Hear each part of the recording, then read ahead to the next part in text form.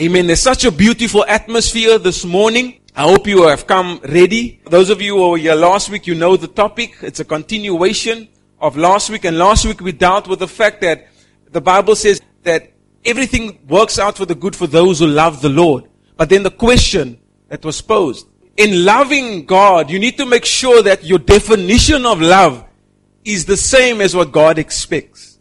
And last week we dealt with the fact that a lot of us, we evaluate the way we love God incorrectly.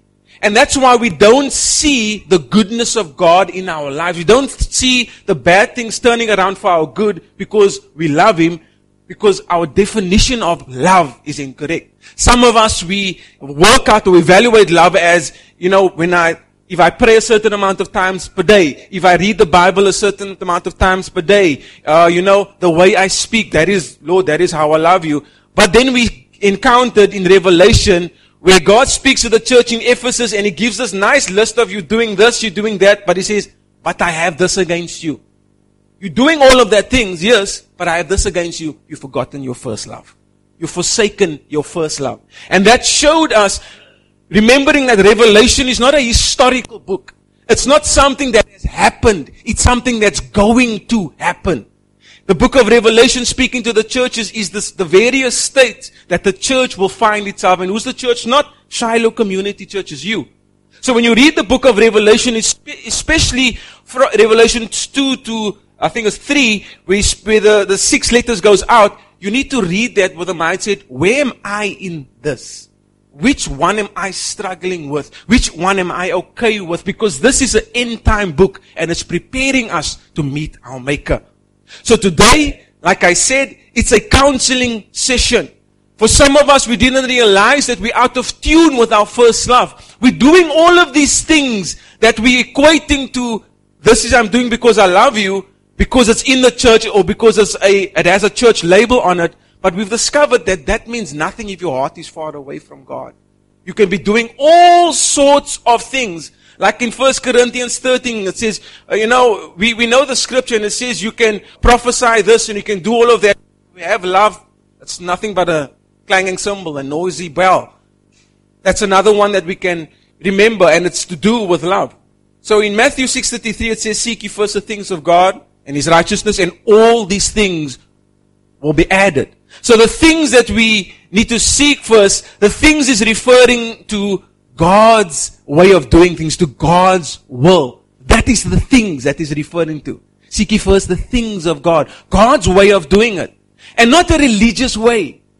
We often interpret, and this is because there's things been handed down from generation to generation, because my mother worshipped like this, I also worship like this, and it's just the same all along. 10 generations down, we're still doing the same thing and all of that. But is that what God wants for you? We also discovered that God's expectation for you is not the same for me. So the way I love God, God has a certain expectation for me because of His calling. But then He has a certain expectation which differs from mine, He has for you as to how you're supposed to respond. What is love? Love is a response. It's a response. It's not a ooey-gooey feeling, it's a response. Hollywood says it's a ooey-gooey feeling. You need to remember that you belong to God. You belong to Him. There was a Bible verse that says that I'm a jealous God. I'm jealous with godly jealousy. Why? Because I've given you your husband, which is Christ. You are the bride. You belong to Jesus. At that day when you gave your heart to the Lord, do you remember that day? That was your marriage ceremony. If you didn't know, in the Spirit, that was the marriage ceremony. The vows was when you confessed with your tongue. That was the vows. And when you walked out, you didn't walk out alone. You walked out hand in hand or heart in heart with Jesus. You belong to Him. For many of you today, your love will grow deeper for Him. You've been at a certain level all the time, but God is going to take you deeper today from this moment forward if you take hold of it. My love for God is fully dependent on the upkeep of my relationship with His Son. So you can't say, I love God, and this is also what we do. I love God. No, I love God. But Jesus is on the sideline. We don't communicate with Jesus. Jesus is just another person. The only time we remember Jesus is when it comes to Easter, Passion of Christ. Oh, then I'm all about my Jesus. There's a certain order in heaven. You know that Jesus is seated on the right hand of the Father? He's seated on the right hand. And every request goes through Him. So you still wonder, why is my request not answered? Because you're going the wrong way. You're trying to get in through the back door. There's certain benefits. If you imagine you're married to a husband or a wife, and either of them, depending on your gender, if you're male, it's the wife, if you're a female, it's the husband, that particular marriage partner is loaded in terms of wealthy, well off. But you are not. So because you are married, you automatically have access to the benefits of being married to somebody that is wealthy. There's certain things you don't have to struggle with because my husband or my wife has that wealth, bringing the wealth into the marriage. It's the same with Jesus. Jesus is seated in heaven. Heaven's storehouses never gets empty. Never. Whatever you see on earth has been supplied by heaven. Has been allowed by heaven. On earth as it is in heaven. And who is the one that's in charge over there? You better believe it's God's Son. He's doing all the bidding for you. But if you don't know Him, you cannot benefit from Him. There's no other way I can put it. You can't want all the things in the Bible, the nice things in the Bible, but you don't want to go through Jesus. You don't want to pursue the relationship. Then it's not going to happen. It's the same like in the natural relationship. You want all the benefits of the partner, but you don't want anything to do with the partner. You are out on your own, you are clubbing, you are doing all sorts of things, but when you want something, then you go, oh my hubby, oh my sweetie, can I have this or can I? It don't work like that. It's going to work maybe the first 2 times, but then afterwards the partner's going to pick up, no, but you don't really want anything to do with me. And that's how we treat Jesus. Now this isn't often preached to this extent. It's often when we speak about love God, it's just a general thing that preachers often expect that you should understand. But forgetting the world you live in. And you say love, the only love I can see is in the movies, is in Days of Our Lives, or in things like that. That is how I interpret in Seven the Line. Is that the love? But that's not the love. So in marriage, you are either faithful or you are unfaithful. There's no middle line with marriage. If you do something that jeopardizes the marriage, you are deemed as unfaithful. There's no middle line. That's why also in the book of Revelation, there's the popular scripture that I wish you were either hot or cold. Because you lukewarm, I spew you out of my mouth. Make your choice. Do you want to be with me? Don't you? Some of you have been in relationships like that where you feel like you've been messed around and you might have asked the question, do you want to be with me or don't you want to be with me? There's no middle line. You can't today, you want to tomorrow, then you're walking like that. And some of us, we approach Christ in the same manner. Today, Lord, oh, I love you. Tomorrow, just leave me alone. Not today. We cannot do that. There's consequences for that. Yes, you serve a loving God, but there's consequences. So, today what I'm going to do is, I'm going to take you on a journey by showing you somebody that God speaks very favorable of. In terms of his relationship that he had with this person. And that person is none other than David. Now we know David, the way God introduces David in Acts 13 verse 22. And it reads, and when he had removed him, this is being Saul. So God has removed Saul because Saul was catching on his own nonsense. And he raised up David to be their king. And of him he testified. So this is God's opinion. This is not the prophet Samuel that God sent and saying, no, this is Samuel's opinion. This is God's opinion of an earthly man. And God says this, of him I testified and said, I found David the son of Jesse, a man after my own heart. A man after my own heart. And also who does all of my will. And now you're thinking again, all of your will? But wait. I know the story of David. I know the nonsense he caught on. I know Bathsheba. I know some other stuff he caught on. So how can you say all my will? And this brings me back to the previous point we made last week. That God doesn't evaluate your love when you are at your lowest point. He doesn't evaluate your love for Him when you are doing things out of error. He doesn't do that. And how do I know that? Let's bring you back to our brother Peter, who Jesus says, I'm going to build my church on this brother. But the brother betrayed him. Thrice, not even once. 3 times. But Jesus comes and what's the question that He asked Peter to restore him? Do you love me? Do you love me? Do you love me? Showing that because Peter was in a state that, can you imagine betraying your Lord and Savior and you realize that now I've betrayed? You must be in a state, oh, surely now I'm not going to be, placed in a position as being the rock. But Jesus was telling him, do you love me? And in Peter's mind, Peter's thinking, you love me, so you probably ask me this because you think I betrayed, because I betrayed you. But every time he's redirecting, you love me? Feed my lambs. Do you love me? Take care of my sheep. So Jesus was showing him that the way I evaluate your love for me is the things that you do for me that I like. So we know Jesus was all about the people. He was about His church. Now when you take care of my church, Peter, that is how I know you love me. I'm not worried about all the other things that you catch on. You're not perfect. Nobody's going to be perfect. So I expect that. But the way I see you love me is the amount of work you do in my church. For me, that is how I see.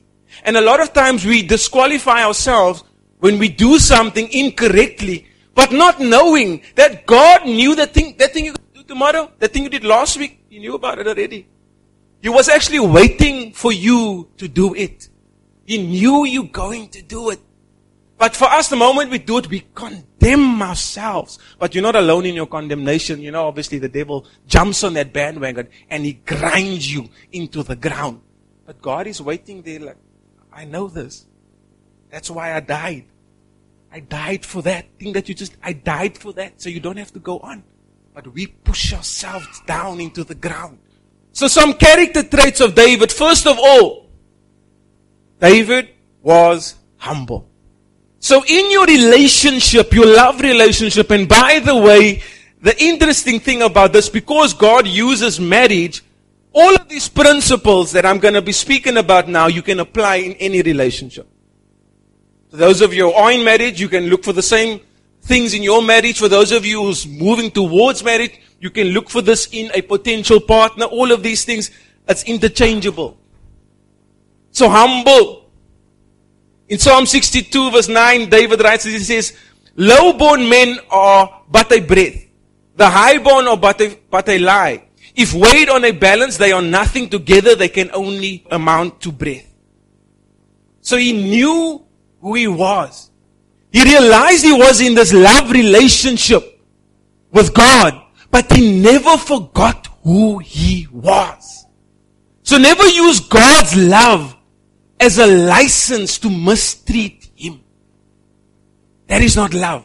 Can I break it down for you? So you expecting God for something, now it doesn't happen, now you have an attitude.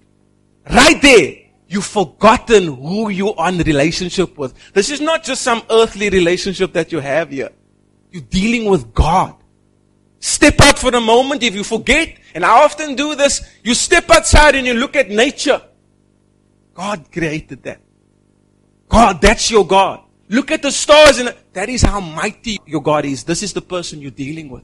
This is not just anybody. Never get to a point where you think you deserve God's love. You don't. There's nothing that you can do that will allow you to deserve God's love. The fact that you have it is the fact that it's been given to you. You will never deserve it. There's no amount of actions that you can do that will equal for you deserving God's love. That is why the cross is there. That is why you have salvation. So what is humility? If I can break it down for you further, is when your surroundings and your circumstances changes, but your character doesn't. So even in the worst of times, that surroundings, that circumstance, you're still the same person. You still communicate the same to God. And also the flip side, when you get to your happy place, your good place, where God comes through for you, now you're on this level, your circumstance change, your surroundings, you're still the same person.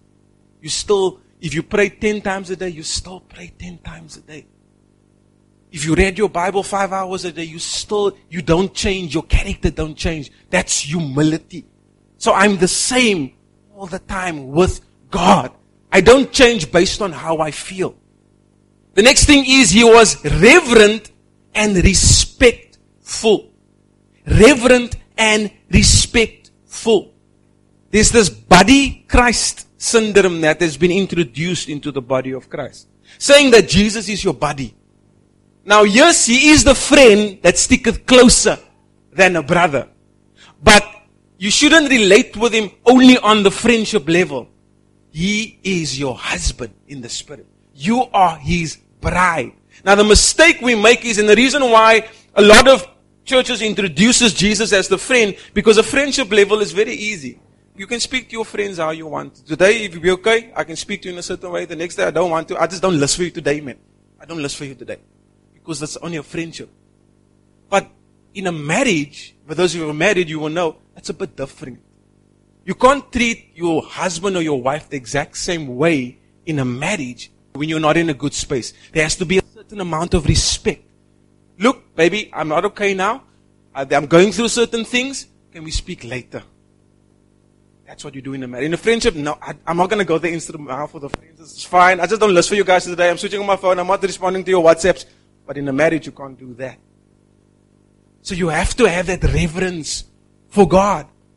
You need to know your position. As the bride, you need to know your position. You need to know that even though I'm in this, we are in this relationships, Jesus and myself, we're in this relationship, but I am not his equal. I am not his equal. Yes, we are co-laborers. Yes. But co-laborers doesn't mean we are on equal footing. Me and Jesus, we are on the same level. You are not on the same level. Co-laborers in the Bible does not mean that. Maybe somebody should have said that. Co-laborers does not mean that I'm God's equal, I'm Jesus' equal. It just means that you are allowed to work alongside him. That's all that it means. The same in an earthly marriage. According to the Bible, the husband is the head of the household. He leads the family. The wife is next to him, but in terms of decision making, there's an order that needs to be followed in a healthy family. Even though she's right next to him, but she knows her place. She knows when to speak and when not to speak. When to confront, when not to confront. How to deal with it when the husband is just doing things out of, the husband is just not doing things properly. Instead of being all rude, there's a certain way. And God grants you this grace as a bride on the earth, the earthly bride. The same grace he will give to you in terms of dealing with his son. David also trusted in God. The verse there, Psalm 27 verse 1, the Lord is my light and my salvation. Whom shall I fear? The Lord is the stronghold of my life. Of whom shall I be afraid? You cannot only express your love in times of breakthrough. So now I want to love on you, Lord, because you came through for me. Now I want to love on you. No. Your love needs to be consistent. If I can compare it, your love, interestingly enough, as I think of it, we often say, where does the love reside? Is in your heart.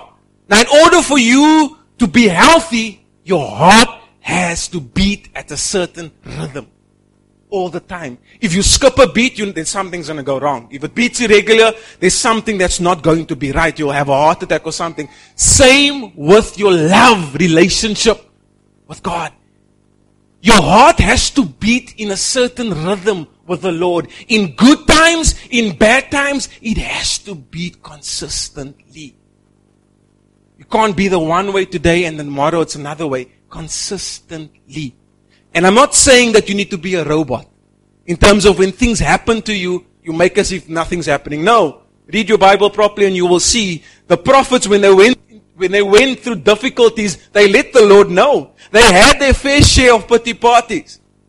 They did. If you read there, especially Elijah, Lord, please kill me and all of this, just for a Jezebel that just spoke. But you need to trust God consistently. You need to handle him in a way that consistently communicates to him, Lord, I love you. You need to handle him in a way that doesn't communicate to him, Lord, I only love you if. That's not love. If there's an if, that's not love. Lord, I will do this for you if. That's not love. Then you're using God. Then you're using your relationship. You're using your spiritual marriage partner to get things out of him. And that is not why you have been saved. That is not why Christ died on the cross. Not for that. Not for that so you can have your stuff. It's not for that. It's added in there, but it's not just for that. David knew how to communicate with God. Psalm 18 verse 1. I love you, O Lord, my strength. It's not about the quantity of your communication. It's about the quality. You can spend 10 hours in your quiet room, but you and the Lord you're missing one another. You're praying here and the Lord is listening here. 10 hours, you're just wasting your time. You can spend 24 hours a day in the Bible, but if you are out of God's will, if you're not listening to what Jesus is saying to you, it's a waste of time. It's about quality. The Lord is looking for quality. Have you ever wondered how did that thief on the cross, how did he get in, Brother Guillaume? How did he get in? You can only imagine messing up all of his life, coming to that point on the cross, and then Jesus says to him, you're going to be with me in heaven. It's not about the amount of time you spend with Jesus. It's that quality, man. Jesus could see the quality of his heart hanging on that cross next to Jesus. This man did nothing, man. This man did nothing. And the one on the other side was cursing Jesus. That was quality. Jesus saw the quality of his love towards him. And the reason why I have to say that is because we often compare our walks with God with other people. So because Sister Heidi plays 3 hours, I must play 3 hours and 5 minutes. I can be better than you, sister. So I said 5 minutes extra. It's almost like the Lord's going to give us brownie points for, don't work that way. He looks here. You may fool me, you may fool your marriage partner, or you may fool somebody else on this earth, but God doesn't look at this. He goes straight here. He looks at what's going on in here. And sometimes I think we forget that God knows you. He knows what you are on about. He knows that when you're spending time now on your knees, He knows the motive for that. A lot of us, we only pray when we need things. He knows that. And sometimes He even comes through for us. But that's because of His love for us. And am I saying that to make you feel bad? No, I'm saying that so that you can understand this God that loves you. You can understand how lucky you are to be in a relationship with Jesus. You don't deserve it, but yet you have it.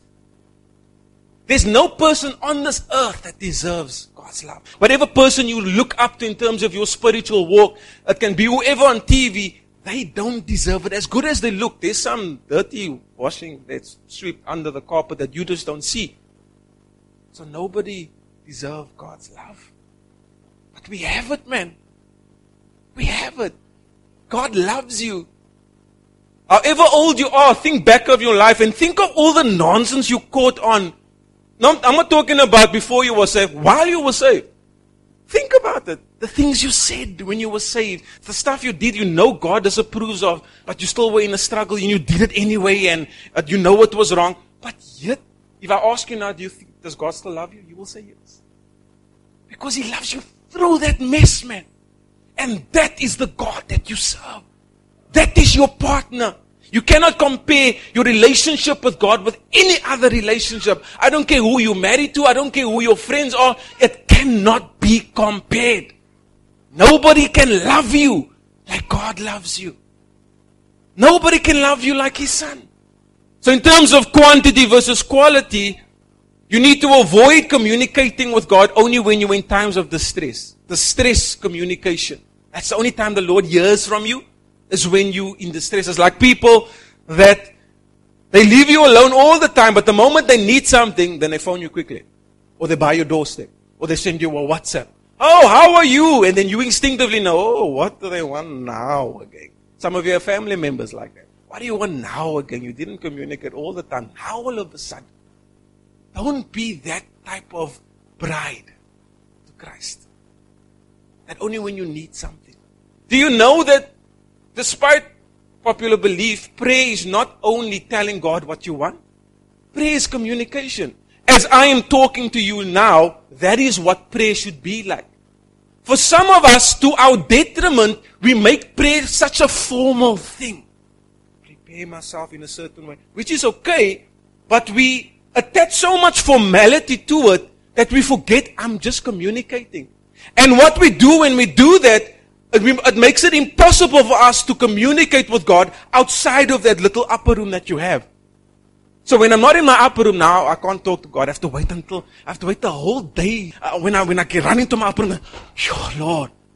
But God is omnipresent. He's not just there in your room. And when we realize that is what prayer is, you can be walking around. Thank you, Father, on your way to church. Thank you, Lord. I love you. This is where I'm at. We complicate it so much with our fancy English and all of these things that I must use words that's in a dictionary for God to understand me, Pastor. It must sound eloquent. Really? God knows you. God doesn't only communicate in English. Sometimes He doesn't use words at all. But yet we want to, I must sound like that brother or that sister. So yeah, they pray. And then we actually practice praying like them. We practice. Why? Now you come to God. Who is that? Oh, it's John. You didn't even know it's him. Doesn't sound like him. I thought it was, Brother Colin now, because it sounds like him. Come to God as you are. Pray as you are.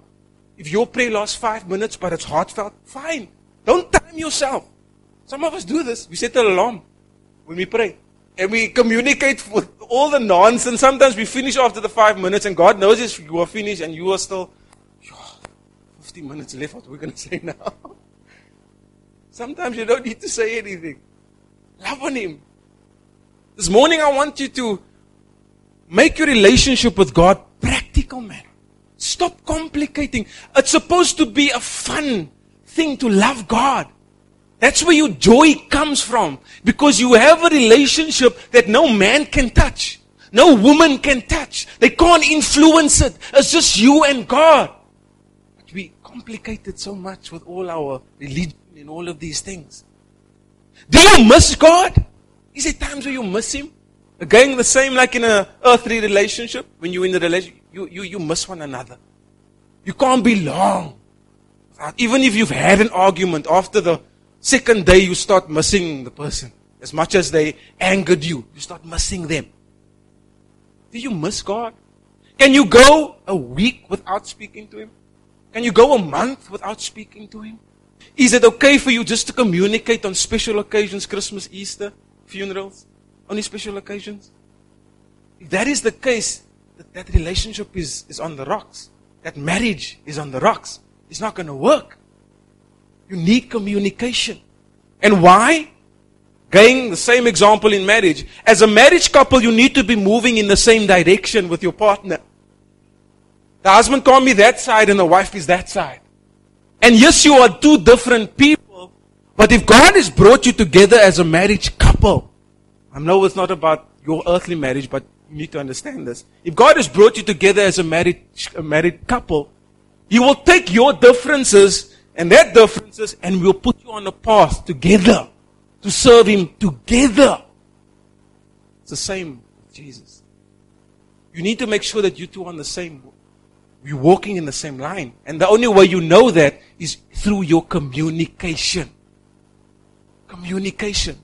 And that is the motive when you communicate with God. Before you start asking Him for things, before you start bringing your whole list to Him, before you do that, communicate so you can find out, engage, are we still on the same page?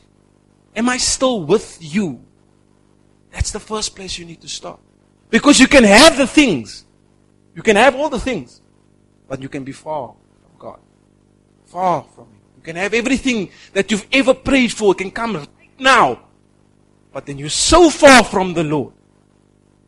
So far from Him. You don't know Him. And that's when He says, I don't know you. Depart from me.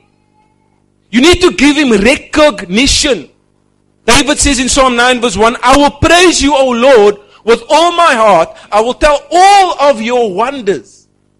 This morning we were worshiping. Do you know there's a difference to singing about Him than to sing to Him? Do you know that? We often get into the routine of Sunday morning worship and praise that we forget not to sing about Him. That song, yes, it's about Him, but your motive is not to sing about Him, it's to sing to Him. When you're singing, Lord, I give you my heart, I'm not singing about Him. I'm not singing to Brother Colin, this is the Lord. Lord, I give you my heart. I'm telling you. No, this is your time where you're communicating with Him.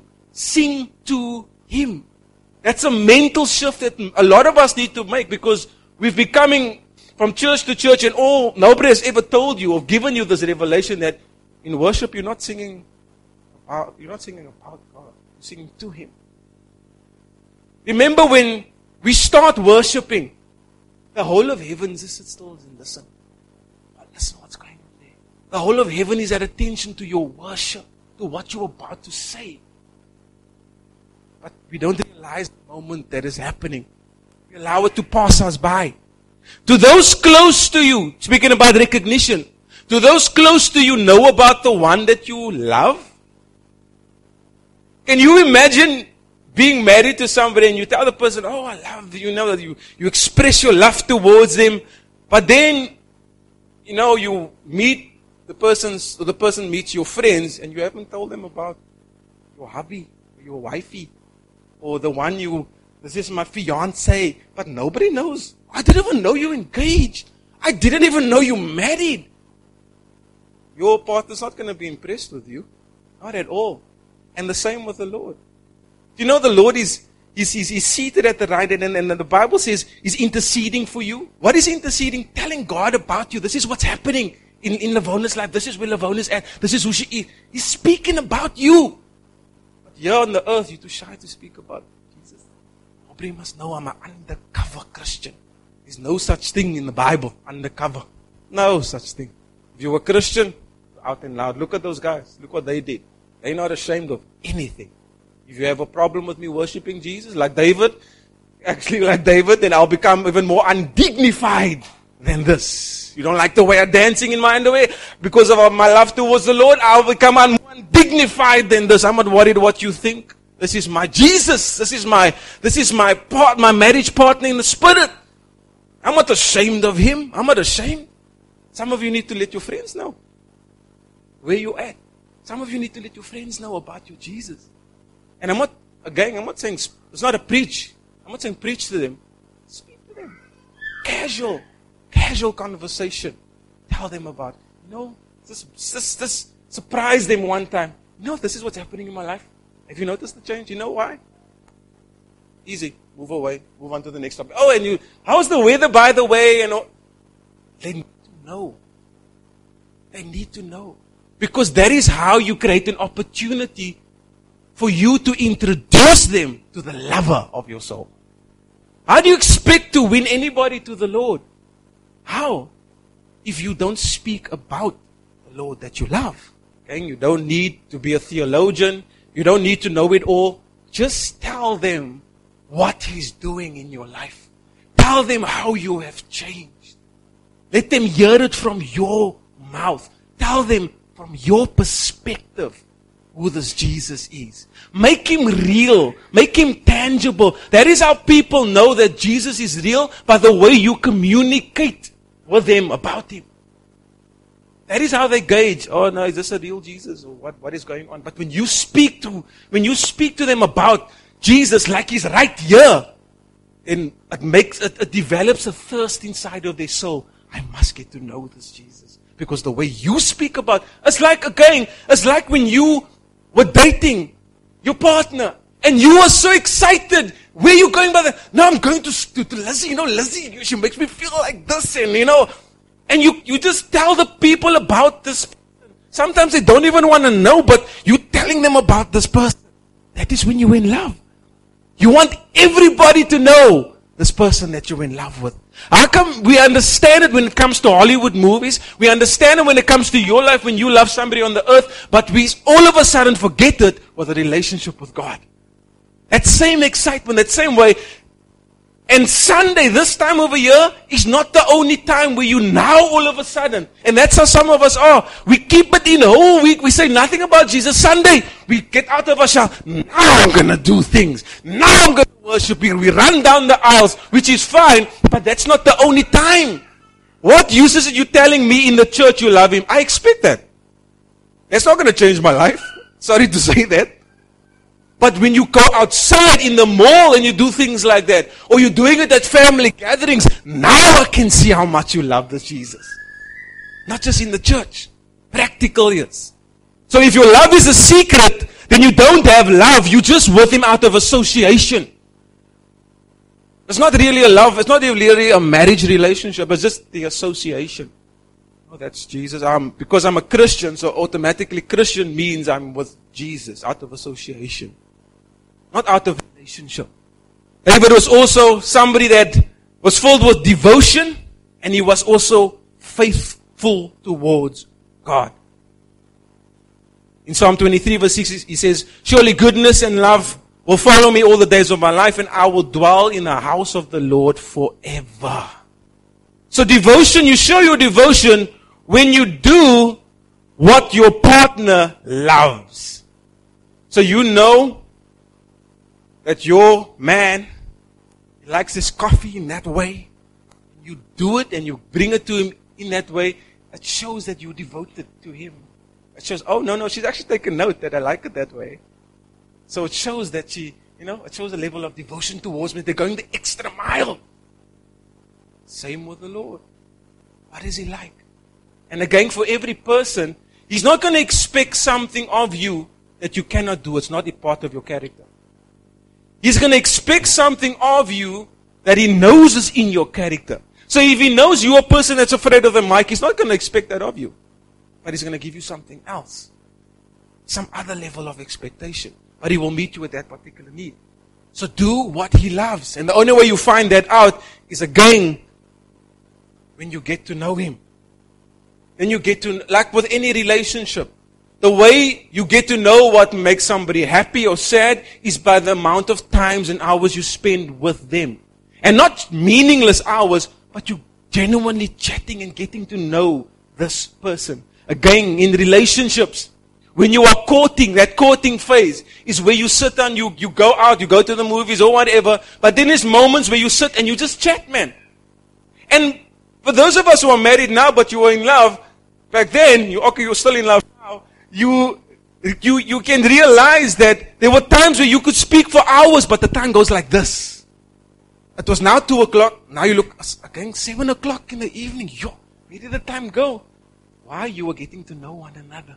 It was quality. That is how you know when it's quality time. When the time passes like this, then you know I'm spending quality time. But if you're doing this constantly, looking at your watch, when is this time? Oh, that's not quality. You're just doing it because I must do it. It's an obligation. But it's not quality. Don't listen also, speaking about when you in the church. Remember, Christ died for His church. So when you're in a gathering like this, don't just listen for what you can get out of Him. In other words, your motive for coming and gathering like this is not so I can get from the Lord. That's not your primary motive. I'm here and I'm waiting for that moment for when it comes from the pulpit or during the worship or whenever, that I can find out what I can do for Him. What can I do to make our relationship special, man? That's what I'm listening for. When you tune your walk with God in that way, it dramatically changes your whole relationship.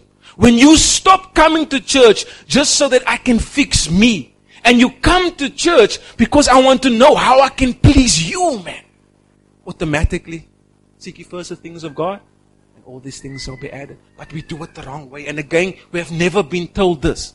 We've been sitting in churches where pastors minister and they make you dependent on them. They make you dependent. I can't survive without this pastor. It's all about, it's not all about that. How can I love on you And we get into this mode where the gospel becomes just another psychology session. It's almost no different than what you would sit in a counseling session with a secular person teaching you how to fix your problems. There's no difference. The only difference is you were in the church. And that's what many churches are like today. It's just psychology that is being used. But your motive as a church is to love God. That's your motive. That is why you are saved today. So that you can show the world how much you love your Creator. How much you love His Son. That is what it means. David was also obedient at times. We all knew that he caught on his nonsense, but there was an element of obedience to his life. Even when he did things in error, he was quick to correct it. Because I need to stay. I realize now I did that thing was not right. How can I make this right again? And the Psalms are full of David pleading with the Lord. Lord, how can I make my relationship with you? How can we restore this? Because I know we're not on good terms. What can I do? There's obedience outside of your mess that you cause. So when you are in God's will, you are obedient to Him. But there's also obedience when you are outside of His will. And that is when you come back to Him. You're being obedient. You're coming back to Him. The two types of obedience. So we often think, oh, I failed the Lord. So now there's no way back. I can't be obedient now. But when you come back to Him, when you allow yourself to be restored, you're being obedient to Him once again. And that restores the relationship. So God expects that. When you do things in error, He expects and He waits for that moment of restoration. Like a father or a mother, when a child does something wrong, and the parents know you've done something wrong, they're waiting for you to come. I'm waiting for you to come and make right.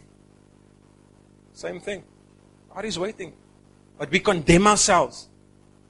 And we condemn ourselves to the extent where it starts to affect our relationship with the Lord. And now instead of, we used to talk about, me and the Lord, we used to talk about this thing all the time, but I messed up in that area. Now we never speak about it again. And the Lord can't use me in that area ever again. Because I don't want to be restored there. So restoration and obedience cannot operate on the same platform as pride. If I'm proud, if I don't want to, I don't want to say sorry. Sometimes we are like that towards God. No, I feel I was in right standing to do this. I felt, Lord, you took long. But deep down we know, I shouldn't have done that. And we were adamant. No, I'm not going to. But again, coming back to, I think one of the first points, remember who you are. Remember your position in this marriage. As much as God loves you, there's two sides of Him. If you read the Old and New. Thank the Lord that the Old Testament, the Lord changed His mode of operation. He was fire and brimstone God back then. But He's changed His relationship with His children. Thank the Lord. Otherwise, most of us, the earth would have swallowed most of us up a long time ago. If God still operated in that way. You need to also strive in terms of obedience. You need to strive to grow, to love and value what He loves and values. There's going to be certain things in your marriage relationship or any relationship, when you're courting as well, there's certain things that irritates you with your partner. You just can't stand it, but they're never going to change. So I'm just going to have to grow to love that side of them. That's the same with God. There's certain things you're just going to not like about the Lord. I don't like the way you delay things, Lord.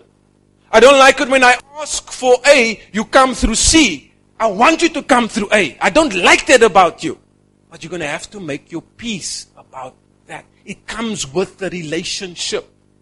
Some of us are knocking on doors that we know, for us, the Lord never answered me like that before, ever. But we adamant, I want you to come through in that way. But for you, He's not going to. And you need to make your peace with it. In terms of your relationship, this is how He's going to deal with you. Unfortunately, some of us, God has to deal with on a very hard way. Tough love, as they say. Whereas others, we are the lucky ones. Not to say that you're the apple of God's eye only, It's just that your character traits allows God to deal with you differently. And the next person. Be willing to view and sample life circumstances through what God says. So if God's word says it about this particular circumstance that you find in His word, or He communicates to you with regards to what you're going through, this is why, trust Him. If you know it's the Lord, if you know, this is God speaking. I don't like what is being said, but I know there's a witness in my spirit that I know this is God speaking with this circumstance now. Trust Him. Don't wait to hear nice things. So nice equals God. I don't know where we've made this analogy that only nice equals God. So everything else is get behind me, Satan, but nice equals God. When I hear that nice thing, oh yes, here the Lord comes through. Here He comes through. You know that the devil can also come through that way? He gives you the nice things. Look what He did with Jesus. I'll give you all the kingdoms. That's nice. That's nice. But it wasn't God. So not all the nice voices is from the Lord. That is why you need to spend time with Him to know His voice. My sheep know my voice, and the voice of a stranger they do not follow. Many of us are in the state that we're in, or our relationship with God is in the state that it is in, because we don't know when He's speaking. And again, to some extent, it's not all your fault. Again, it's because of how this pulpit is treated that you hear from me. I will tell you. I will tell you. I'm the pastor, so I will tell you everything that God is saying. You don't interpret anything. I will tell you. Yes, there's times for that, but not every time. You cannot tell me that Christ died, tore the veil, so there's no middleman, just for us to put another middleman in there. So only now I have to go. Everything must go through the pastor. So what if the pastor's not there, Brother Colin? If he's away on holiday, if you can't contact him, what then? That is how I know. So as much as you receive from the man or the woman of God, all of those things, your walk with the Lord is your walk with the Lord. It's not all of their responsibility. But sometimes we live that way. That I'm not going to move until I hear from the pastor. Sure, that you're putting a lot of pressure on the pastor. Or some of you come to church because of the pastor. Because I like that pastor, so I'm going to come. No. It's your walk. What if something happens to the pastor and then are you not going to come to church anymore because that pastor's not there? No, you need to know why you are here. So take him at his word. The last character trait of David is he was repentant and he always operated out of forgiveness. In Psalm 25 verse 11 he says, "For the sake of your name, O Lord, forgive my iniquity, though it is great." So always be ready to what? To say sorry. Again, in relationships, sometimes sorry is the hardest word to utter in a marriage. Because sorry means that you acknowledge that you are wrong and that person is right.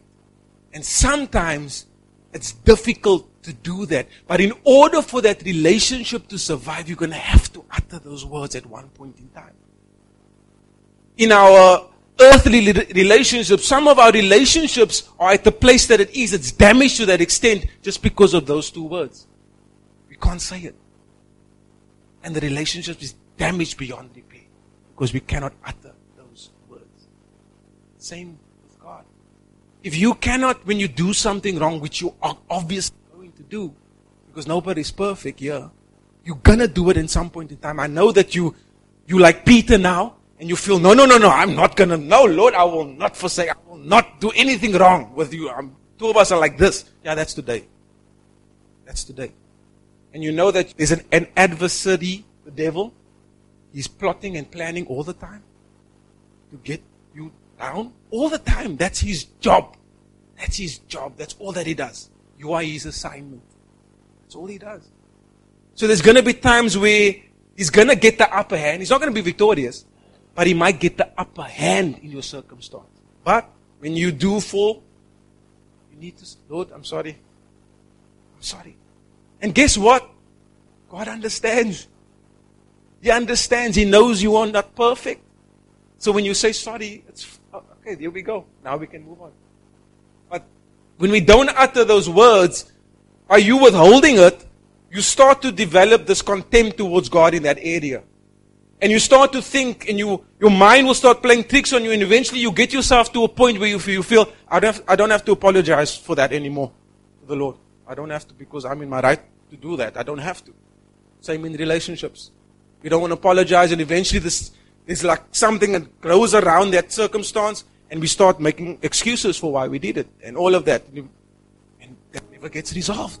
So do you see how, before I start on my closing process, do you see how similar this is to relationships and marriage? And how we've complicated our walk with the Lord. I said some time back that there's a reason why God chose to compare marriage to His relationship with you. He could have chosen anything, but He chose marriage. And the reason why is because marriage is something you can relate to. Even if you're not married, you know when something is wrong in a marriage. You know, you shouldn't have done that. I'm not even married. You know, I'm not even dating, but you shouldn't have done that. I know that. So there's certain basic things that's ingrained inside of you because of marriage. Remember, marriage is a God idea. It's not a man idea.